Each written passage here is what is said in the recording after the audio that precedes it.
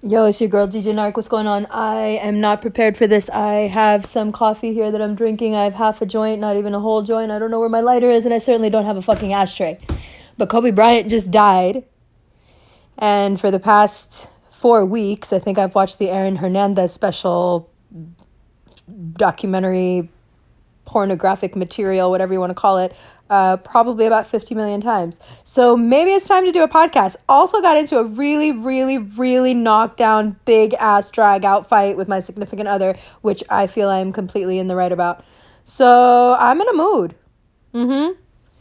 The fun thing about not dating people is that you never get this worked up. The fun thing about dating people is that you get this worked up.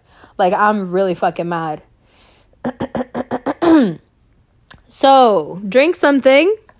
You want to talk about time travel? What do you want to talk about? What do you want to talk about? I'm not yelling at you. I am yelling at you, and I don't even mean to yell at you. I'm fucking pissed. What the fuck is going on? Is that how we all collectively feel? What the fuck is going on? Like, what in the actual fuck is going on? The cartoons depicting him dying in a helicopter crash, the fucking Jay-Z shit with him walking around with the fucking t-shirt with his own fucking face on it from X amount of years later. Like, it's one thing for there to be synchronicities. It's another thing to be throwing this shit in our faces, like making us feel like fucking assholes, like we're in a fucking fishbowl. Like, now this shit is starting to get on my nerves. Like, it's not a joke. The Simpsons get on my motherfucking nerves. They do.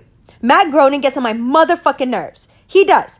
Because he's a fucking racist, first of all. And obviously not from here.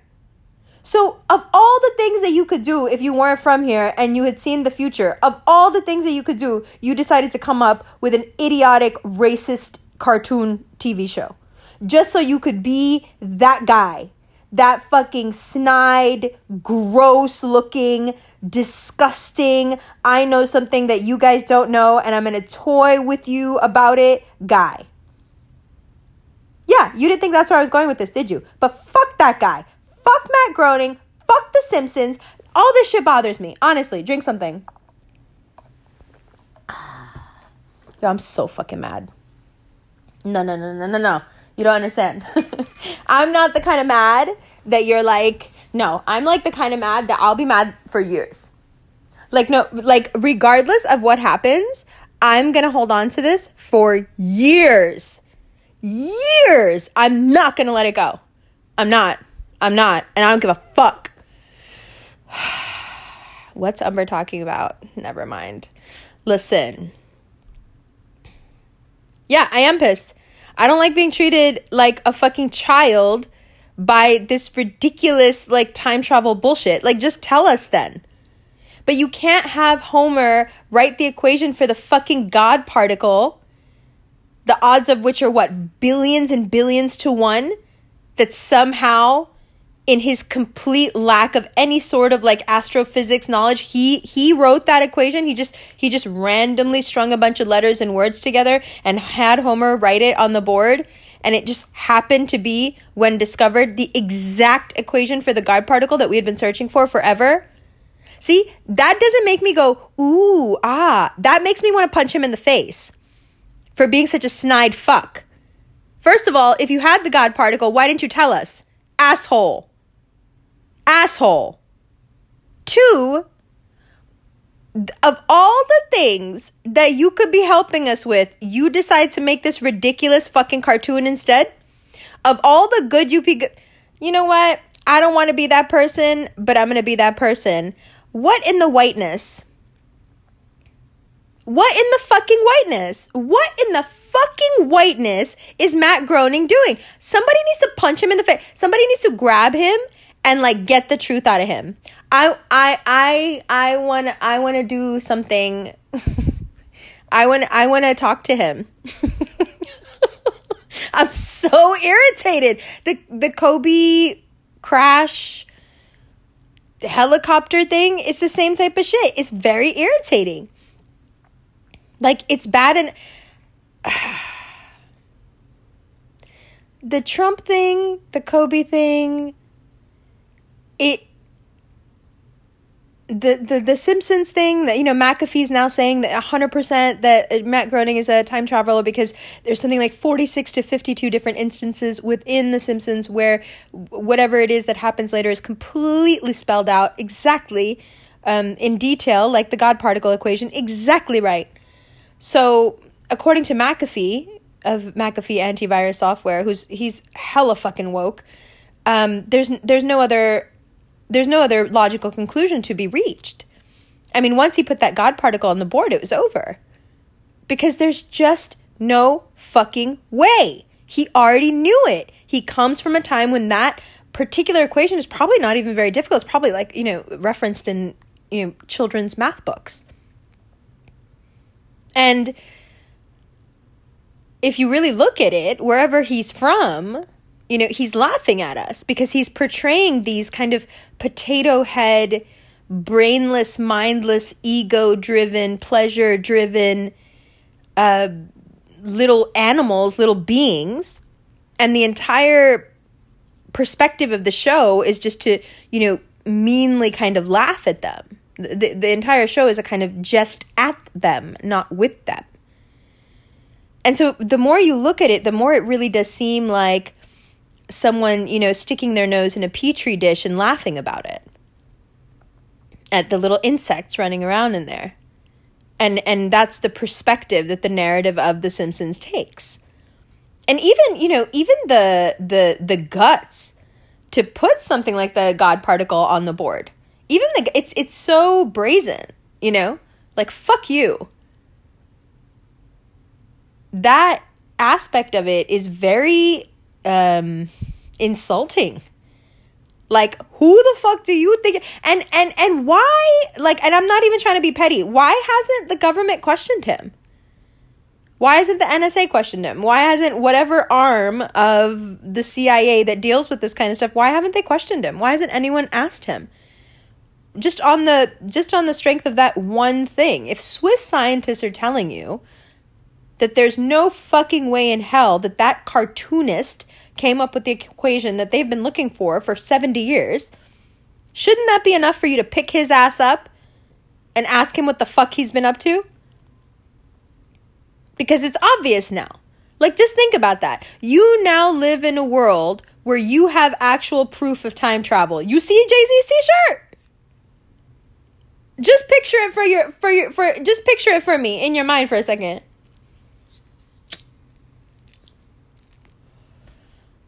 Please smoke something.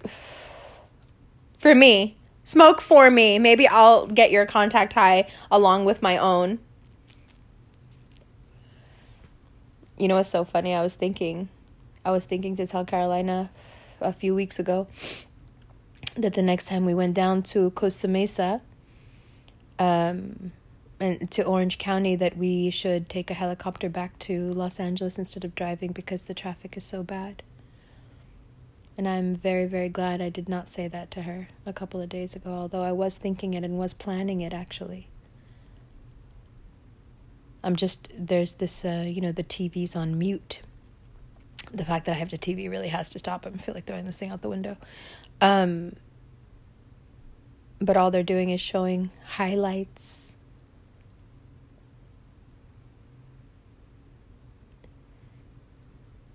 It's so weird, right? When you think about the way that we're taught to live. There's all these steps we have to take and all these things we have to do. And then there's this big finish line, and then you cross it and then life is just exactly the way you always wanted it to be. And this man put it all into that ideology. That was that's what he believed. And it's so unnerving, terrifying to see someone live so rigidly by that ideal and be able to really work the simulation and get exactly what they wanted from it. Work hard, earn hard. Get the recognition because of the work that's being put in. Become an example, aside from that whole rape thing. We'll talk about that. But it's unnerving, it's disconcerting, it's terrifying to see, to think even, but to see someone do it exactly right, exactly the way we're told we've got to do it. And all those years that he was doing it exactly right, to not know that once he crossed the finish line and all the confetti fell, and like Doc Rivers said, he was the happiest he'd ever seen him in his life. Happiest ever. Right when you get to that finish line where you're supposed to be able to enjoy. And you know what bugs me out? And I hate to take you to this place, but I swear to God, it's the thing that really bothers me. Because, Kobe Bryant, God rest his soul, incredible athlete. But I didn't know him like that. And I wasn't so I don't know.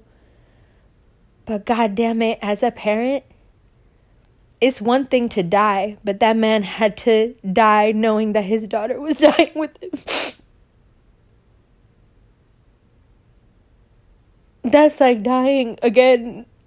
That's like dying and dying and dying and dying. It's one thing, you gotta go. I feel like, so this thing happened to me, right? A few months ago, I woke up. This is going to sound so weird no matter how I put it. But a few months ago, I woke up. It was just one more day like any other. I was in Denmark. And I woke up, and as soon as I opened my eyes, I knew I was going to die. Like that it was the day. And it was a really calm feeling.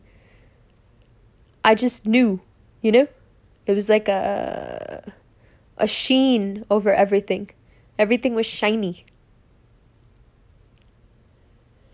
And I got up, and the weather was beautiful. And I took a shower. I took Baba to school. I kissed him a bunch. We listened to some really fun music. I came back home. I put all my stuff away. I made everything look really nice. I put all Baba's stuff away, made sure all my papers were in order, made sure that anything that is in my name was properly, given over to my son, everything. I just went through everything, made sure everything was the way it should be. And then I got back in the car to go pick Baba up, and I knew. And I almost thought it was funny. I knew when I got in the car, and I was like, so this is how I go. Picking my kid up from school. It's kind of wholesome considering how my life has been. It wasn't off a Paris balcony on ecstasy and what? No? So, she was fucking on a balcony, she fell off? No? The Ritz? Paris? What? No? Driving her kid to school, to go pick up her kid. Oh, that's super fucking tame. And I had that thought. I laughed to myself, haha, who knew, I'd die with my boots on, without my boots on, so to speak. And I was laughing about it as I was driving. And admittedly, I was driving a little too fast. But it was like I couldn't help it. It was like I was hurtling just smack dab towards the center of something. I could feel it pulling on me. It was like the car was going at its velocity because it had to get to a certain point at a certain time. And I knew it. I felt it. And no one will ever believe me. But please believe me when I tell you, I was okay with it. My mind was clear. I was just that's the thing about Islam is you really got to put your money where your mouth is. You know what I mean? Because there's not a lot of crutches and there's not a lot to lean on. Islam doesn't give you a lot of,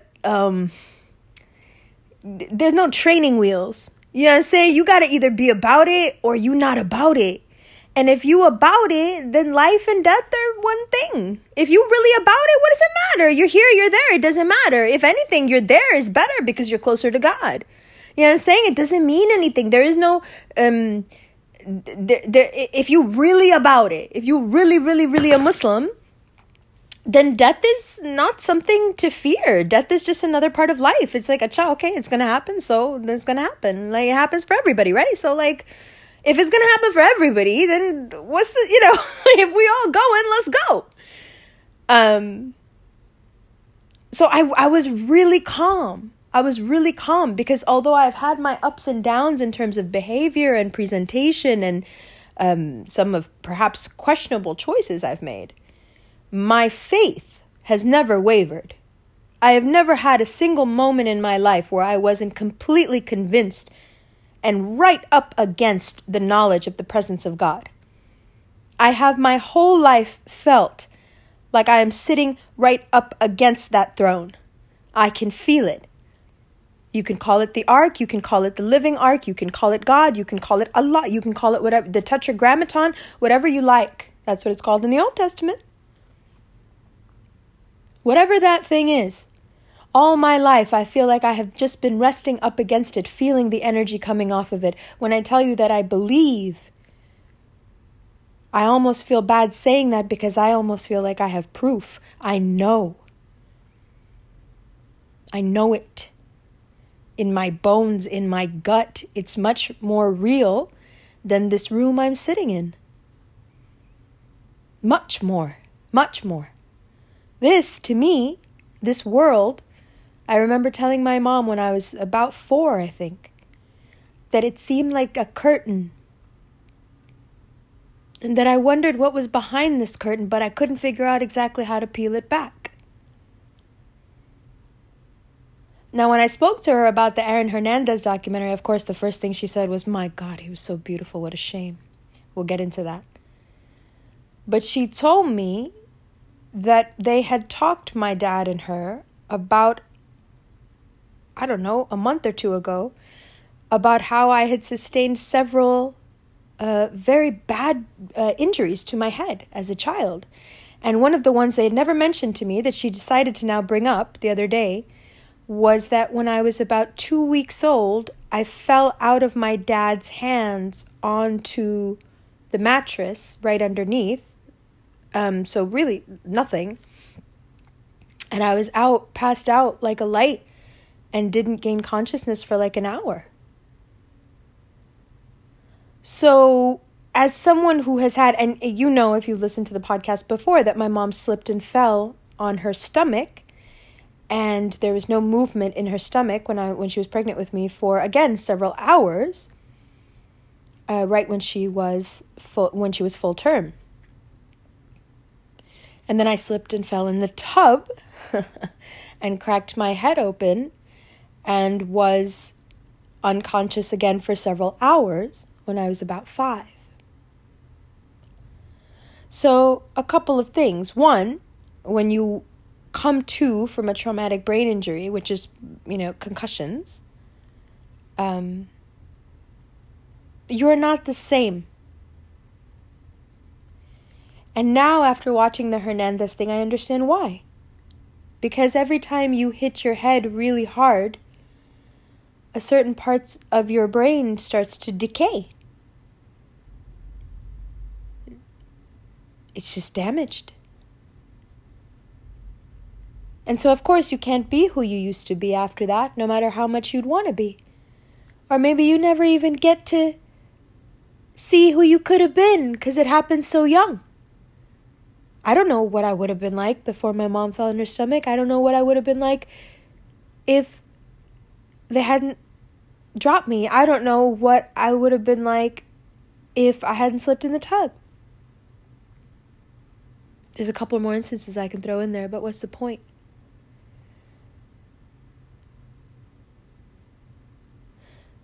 Anyway, throughout all of that, and perhaps because of it, we'll never know, and perhaps of where I went when I was gone all those hours, I've just never not known. It's like I've seen it. Right? So there I am driving. And I can feel this pull on the car. Like the car really wants to go faster around these curves. And I'm just kind of laughing to myself like, wow. And then I had a thought. And it wasn't out of some desperation that I don't want to die. Not at all. It really just popped into my head out of nowhere. I wasn't thinking about anything. I was just listening to a Doors song. I was having a great time. And the thought was, the only way to get out of this, the only way I'll survive this, is if something more powerful than me gives us its place here for me, gives its life for mine. And if that were to happen today, then I'd probably end up living a very long time because I'm meant to die. In Pakistani culture, there is a phrase that, there is a belief, let's say, that if you miss your appointed time, that you live to be very, very, very old. Perhaps too old, huh? So, this thought pops into my head quite randomly. And right then, to my right, I see the biggest eagle I've ever seen. Hawk. Like bird of prey. And there are many in that area. So I have seen a lot of them. A lot of them. But this one was so big that it scared the life out of me. And it flies up. And again, I'm going really fast. It all happened so fast I didn't even have time to slow down. So I just glance over just a bit to the right. And right around where the blind spot would be, in that corner over there on the passenger side, I see this thing whooshing by. And then it's flying, it's keeping pace with me. And I can see it in the windshield. And this fucking thing is looking at me. And I'm thinking to myself, bro, what? What are you doing? I mean, hawks don't fly next to the cars. They sit in the trees. I've never seen a hawk behave like this, right? Gets crazier. So I'm just in awe of this thing. I'm looking at every detail. I'm trying to catch it, like not catch it, but like catch every detail. And for some reason, it's funny what in really important moments, the things that the human eye will focus on. For some reason, I kept focusing on its feet because the feet were so yellow, bright yellow, way more yellow than they look sitting in the trees. And the talons were, damn. Like really sharp, like that thing was giant. So it's flying next to the car, keeping pace with the car. I go around this curve a little bit, keeps pace. It looked in my eyes. It looked me in the eyes just for less than a millisecond. And then it did the most bizarre thing you can imagine. It just stopped flying. It just stopped. And the car hit it so hard. The sound the car made.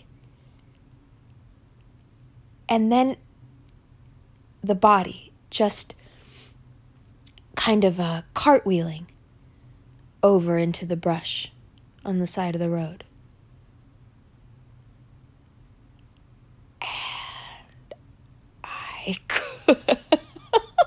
I couldn't believe it. I was like, what the fuck? So now, here I am. Okay, getting in the car, going. Completely aware of what's going to happen. Like, okay, it's time. I'm good. I'm ready. It's all good. Beautiful child, beautiful revolution, beautiful relationships, still in great shape physically. Like, come on with it. I'm good. Let's go. Get in the car, have this random thought, totally random, something more powerful than me would have to take, my place. Right as I'm thinking it, Hawk shows up, drives next to the car, looks me in the eye, stops flying, gets hit by the car, dies. I keep going. Nothing happens to me. I'm still here.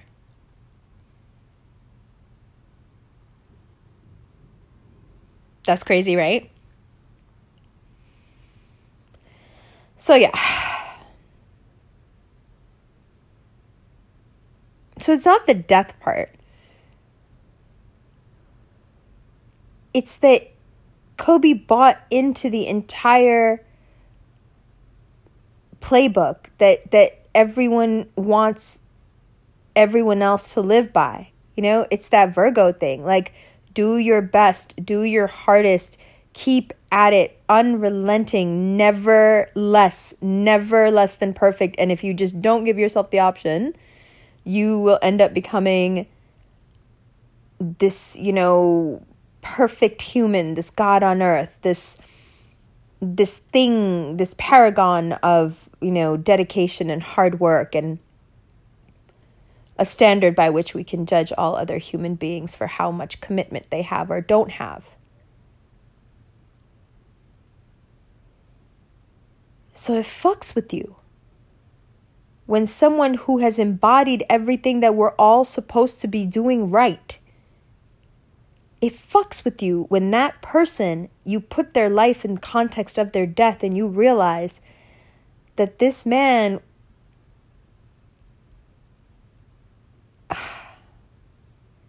I mean, how many of those 41 years did he give up?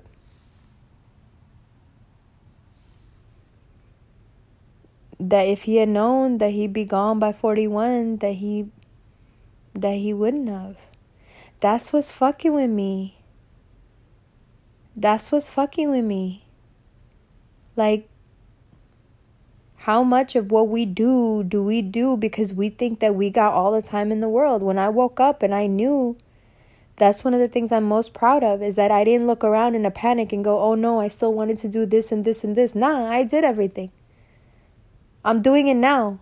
I'm not waiting. Even this fight that I had, that's what it's about. I'm not waiting until things become an issue. I don't like to wait.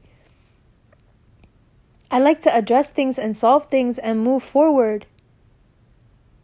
You know what I mean? That way you don't have regrets. I've always said I never want to be that person that's laying somewhere dying thinking, fuck man, I should have done this and I should have done that and I should have done this.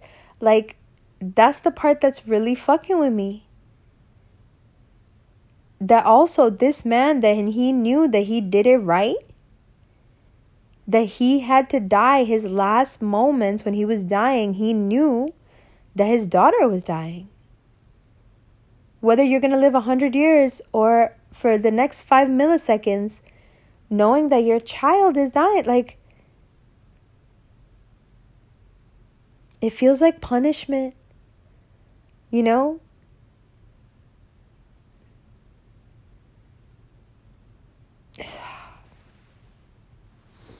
So, where does that leave us? I don't know. If you knew you were going to die tomorrow, would you be in a panic? Would you have 10 million things that you wished you had said to someone or wished you had not said? Is there a list of 100 places that you really, really want to go see, but somehow in your gut, you're never going to get there? Because honestly, if you keep it up the way it's going, you probably never will, and neither will I. It's one of the most embarrassing things in the world to me, that southern Spain is the most beautiful place on earth, and I've never felt at home anywhere else. And for some reason, I haven't made it back there since I was 15. Why? I want to go there more than I want to go anywhere. Why haven't I gone? Because we think we have time. I've been telling myself since I was 15 that I have time. But we don't, do we? I mean, isn't that what the Jay-Z thing and the Trump thing and the Kobe thing, isn't that the Simpsons thing, isn't that what it all has in common? Time. We don't have any. You see why it's important to have astrology and seasons and religions? Because once you actually deal with the idea of not having time, you fall into a void space, not a pleasant one. There is alone, and then there is terrifyingly meaningless and purposeless. They're two very different things. You can be born into a mystery and feel alone. That's okay. But what do our meaningless day-to-day actions mean? What are they for? If we have no time. If time is something that's being switched around all the time and we're being laughed at, joked at, mocked to our faces. That's not being alone. That's being without purpose, without meaning. It's like that moment when Neo figures out that the oracle is a machine. That it's the only real machine. And he doesn't know. He doesn't know if he can trust her now because, you're telling, but you're also a machine.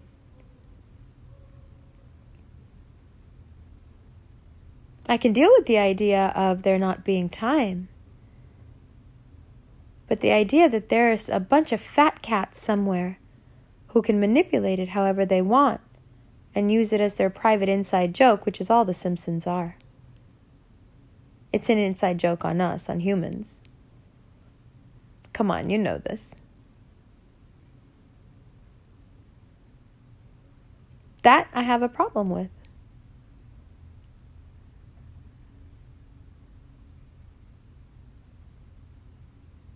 So, in the context of there not being really any time, in the context of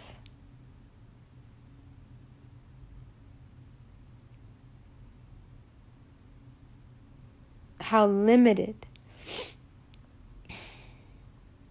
our experiences here can be, even though there is no time. The irony.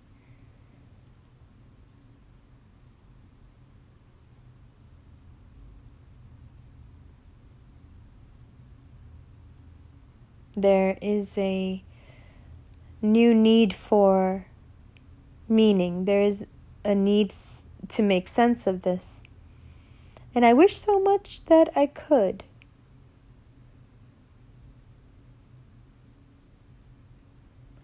But the only thing that I can think is that CERN, however, whenever, whatever it is that they did, they created something that far, far into the future made it possible for us to have what we have now, which is some sort of temporal rift. That's what the Mandela effect has to be about. It's just different timelines. And that rift has made it possible for certain people, elements, ideologies to get through. I mean, I have this deep, really dark feeling that the Nazis, figured this out way before we think they did.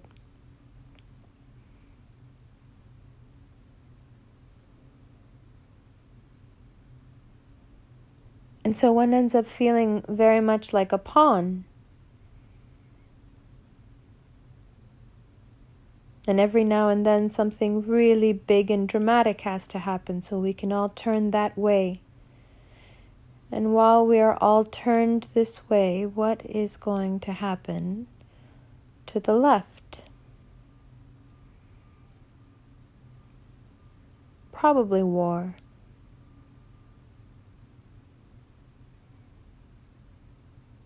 Maybe the coronavirus is way worse than we think it is. Maybe it is the plague that will kill half the world. Whatever the reason, it's very important for us all to be focusing here.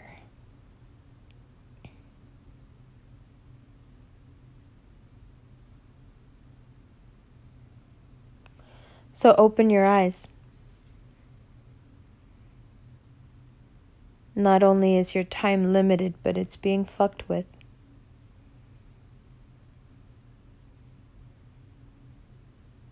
We're being mocked, like I said. And I think that the only way out, if there is any, is to become unpredictable. To the point where those algorithms can't figure out what you're going to do next. And then you can change time, and you can change it in a way that can't be manipulated. It's like that story of like the thing that you have to fight, but it knows what you're going to do when you think it. So you have to fight with no thought, because it's the only way to beat the machine. And I guess that's what my story was describing. I really miss being in a state of no thought. It really is the only place where I feel good. It's very difficult to be in a relationship for that reason, because it pulls you into a place of excessive thought. And it's awful, it's terrible. So striving to not care, as cold as it sounds, not care enough to think about it. And to move off of that instinct like I did that day when I knew the jig was up. To move with the flow of life, even when it pushes you towards death, I suppose, is the dance. And how gracefully we do that dance determines how people will remember us.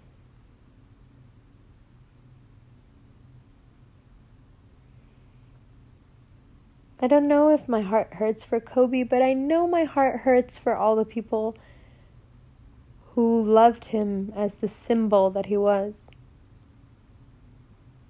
It's very touching, like when Biggie died and they drove him through the streets of Brooklyn. There is a chill I've gotten from that moment that I will never be able to recreate. The pain of losing Biggie for Brooklyn was so intense.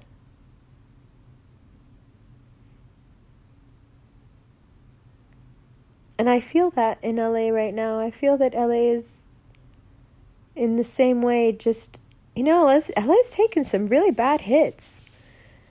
Like Nip was a huge hit. God rest his soul.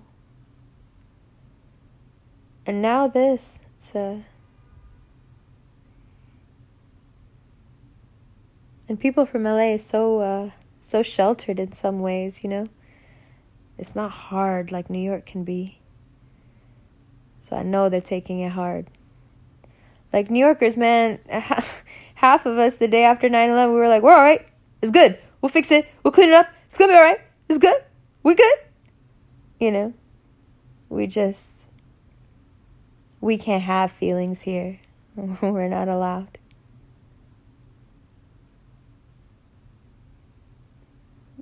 But these people in LA, they're just standing outside the Staples Center.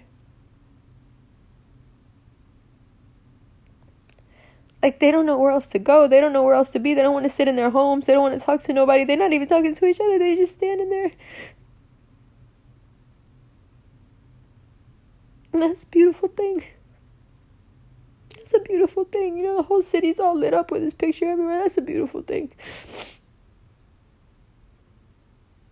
Like, to love someone not for the celebrity of it, not for the, just for the game, for the way he made you feel, where he played. I get that.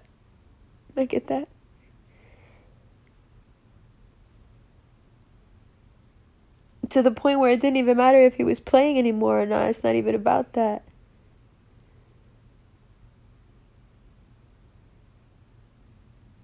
It's rare, that you see even the the TV people covering the, it's rare when you can see them like be in pain, because it's just a fucking job for them. But yeah, she's just standing out there with all the people, and they just, these people are so funny. I'm watching CBS Los Angeles. It's like people feel like a bomb went off, you know? They just stunned. And I think that's a part of it, even though I don't think anyone will be able to verbalize that for a while. But I think that's a part of it, is that he did everything right. Like, damn. Like, I'm never going to be able to do, 100th of what Kobe did in such a short time.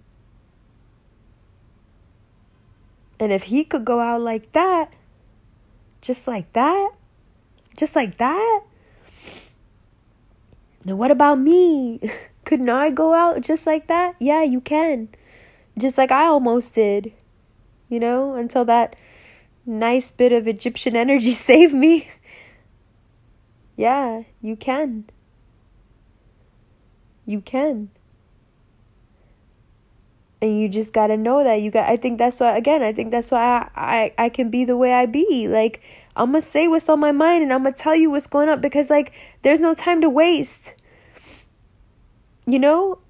and maybe that's all the Aries in my chart, but there's just no time to waste. There's no time to waste when it comes to telling people how you feel or what's going on. Because damn.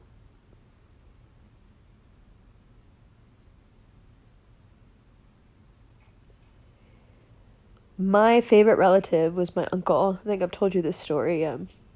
He passed away very suddenly. He wasn't sick. Nothing was wrong with him. Everything was perfect. I'd just seen him a couple of weeks earlier. He was my closest relative.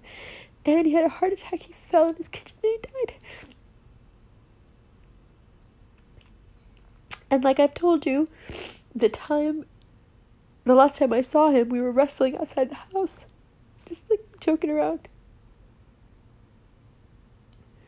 And like I can be, as I was just saying, I just really like to say how I feel, A lot of times people think it's extra,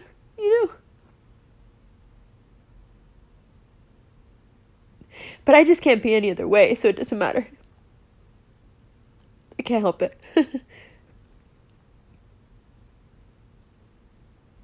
And I told him, I was like, you're my favorite person. I love you more than anybody else. You know that, right?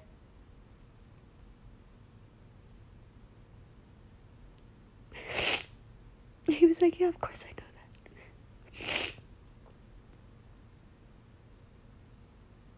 And I think that's the only thing that made it okay that he died, is that that's the last thing he said. That's what I mean. There's no time. There's no time to waste. There is no time. I think the only way out is just to be as completely real and authentic, whatever it is. It's just say it. To whomever, whatever it is, Because, how different would you be? How different would Kobe have been if he knew it was all going to be over at 41? Would he have even played? Would he have retired? Would he have just had, 20 kids? I don't know. And yet, he should have known, and we all know, because it's the only thing we're told. It's the only thing we're really promised. It's the only thing that we know for fucking sure is that we're all going to fucking die. And yet, we make these decisions, and we do these things as if is never gonna happen. And that's why I think we take it so hard when it happens to somebody like this, because damn.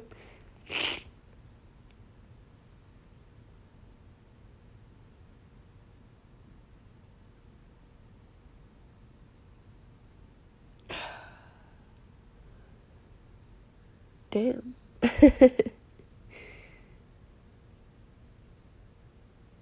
So yeah, it's one of the things that I was so proud of Nip for. It's when you see how he treated his girl, it's like he really understood the concept of like every day you got to do it like it might be the last time you do it. You know, every time you look at her, like, you might not get to see her again. Every time you talk to her, you might not, like, he has so much respect and so much value for even her looking at him, you know? Like, even that meant a lot to him.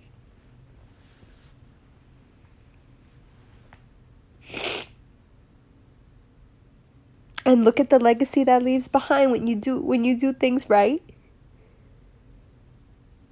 You leave behind a really strong team, you know? I felt that when I was in that car. I was like, nah, the revolution will be fine. They'll take care of each other.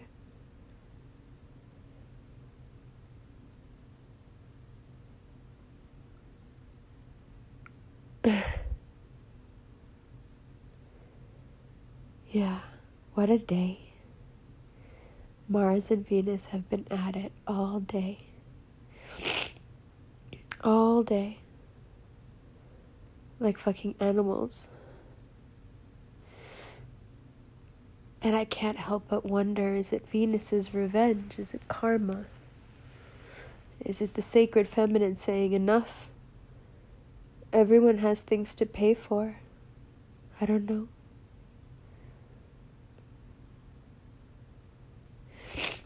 But now I'm going to make you laugh because that was a lot of crying and a lot of whatever. And I'm ending this in 15 minutes. And I swear to God, I'm watching The Outsider because Jason Bateman is life. Even though I don't think he's in it anymore. Whatever. It doesn't matter. He's directing it.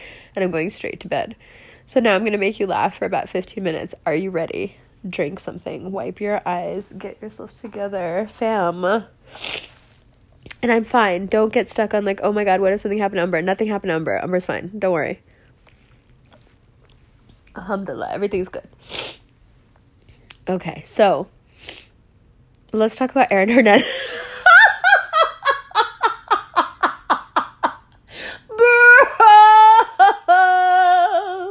Bruh.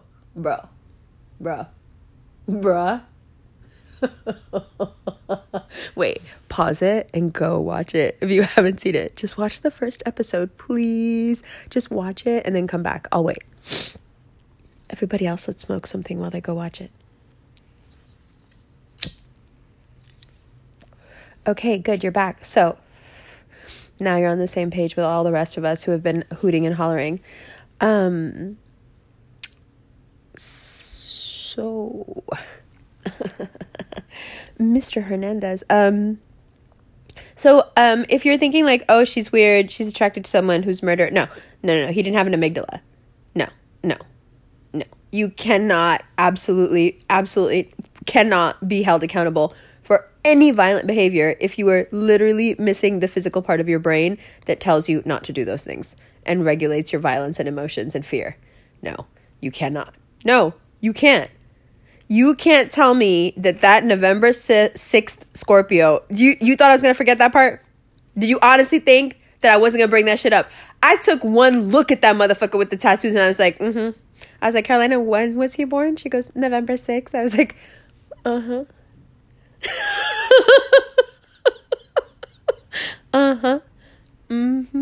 So you telling me that this fine as fuck, like, hey, yo. This dude's been getting hit in the head since he was 12, right? The doctor says that he has more damage to his brain than an 80-year-old dying of like Alzheimer's or some shit. The most damaged brain from CTE that she's ever seen in her entire career. And she's looked at a lot of these. Literally a hole through his amygdala, hippocampal atrophy. The dude didn't have a central regulation system. That's why he could play the way he played. Because some of the moves he makes, if you watch his highlights, which I suggest you do, if you watch his highlights, you can see that the way he's moving that way because he doesn't give a fuck. He's not scared. That's why he was such a fucking superstar on the field, because he's playing a whole different game than everybody else out there. They have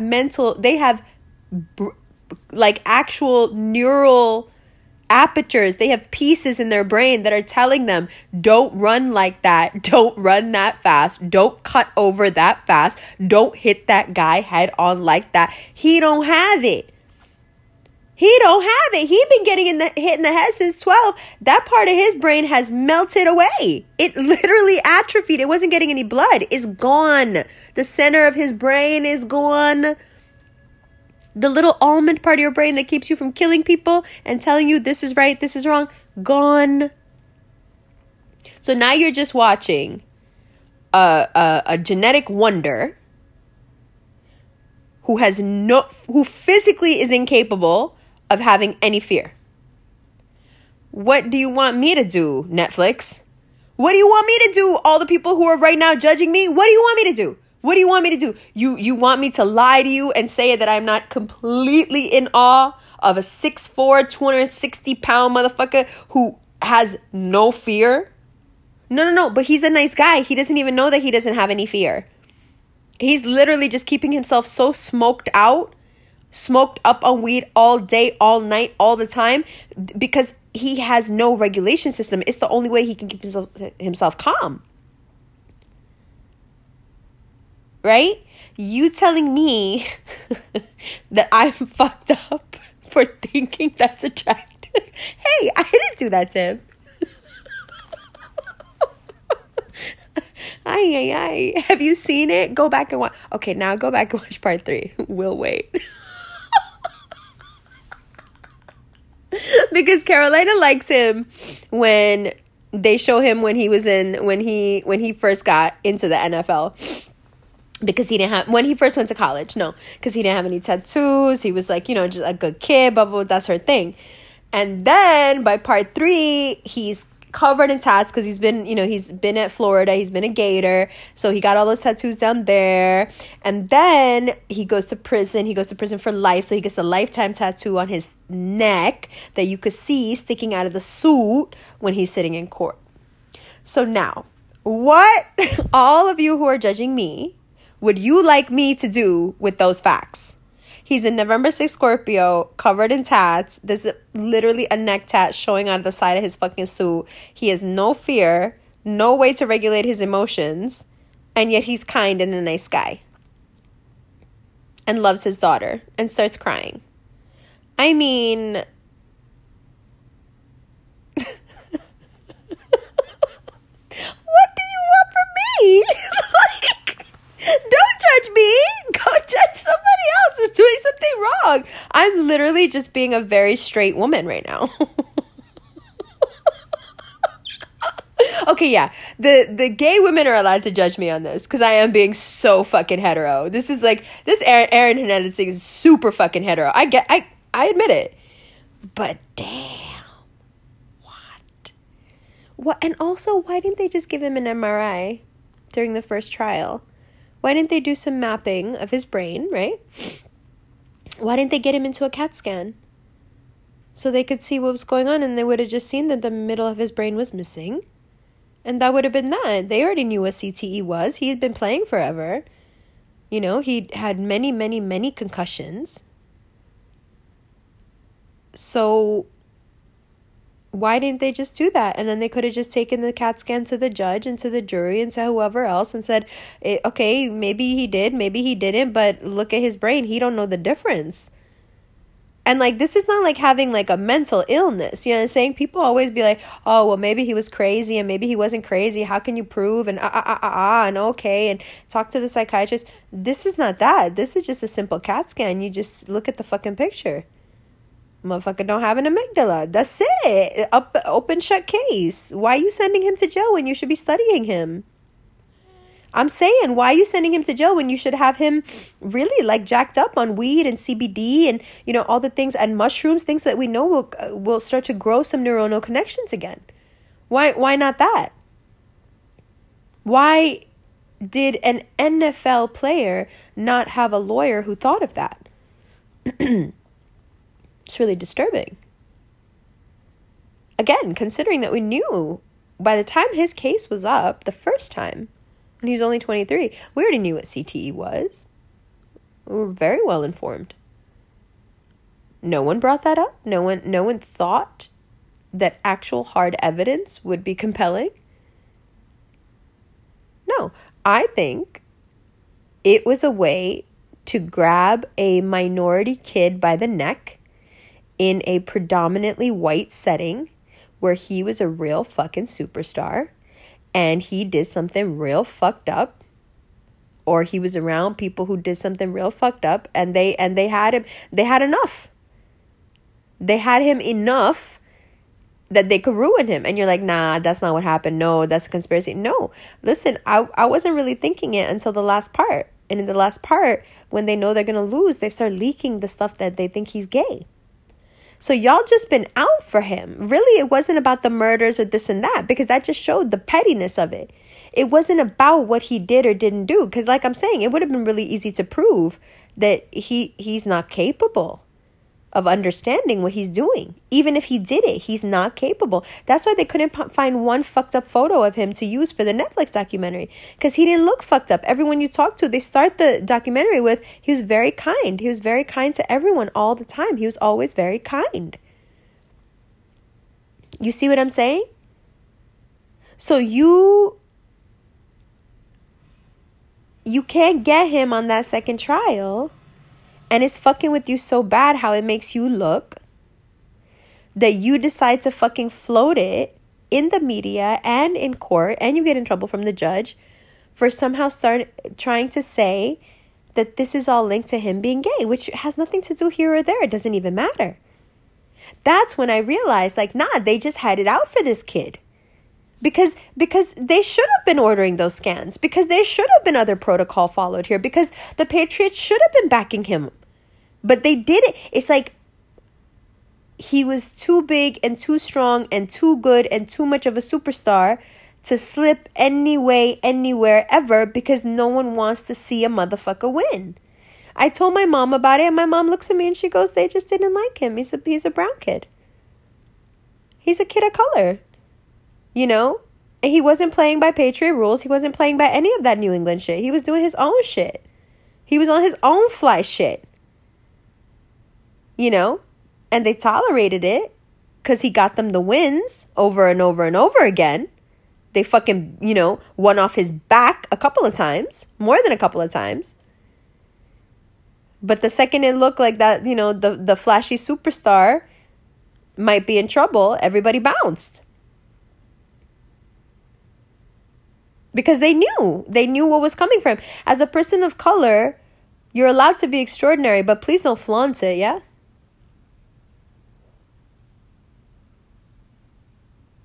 And he didn't have the mechanism necessary to understand that he should be scared. He just out here fucking, wilding.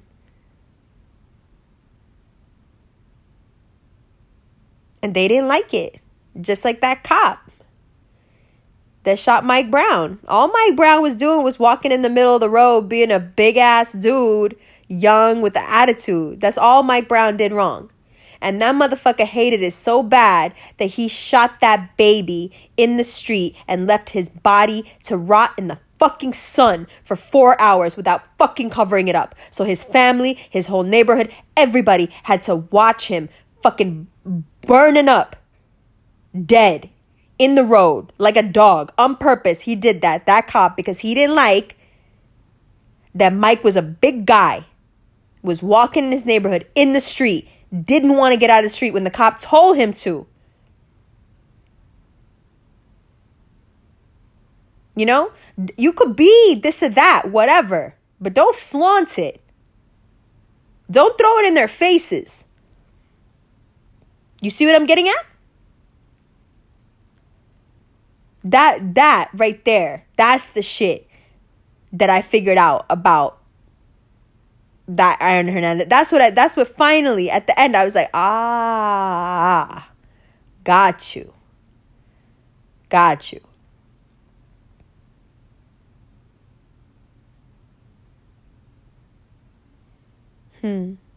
Something to think about. More in a little bit. I'm tired. I think I'll watch that documentary and go to sleep. Joking. I'm going to watch Outsider. I love you guys. Sorry about the delay with everything. It's been a hard week, but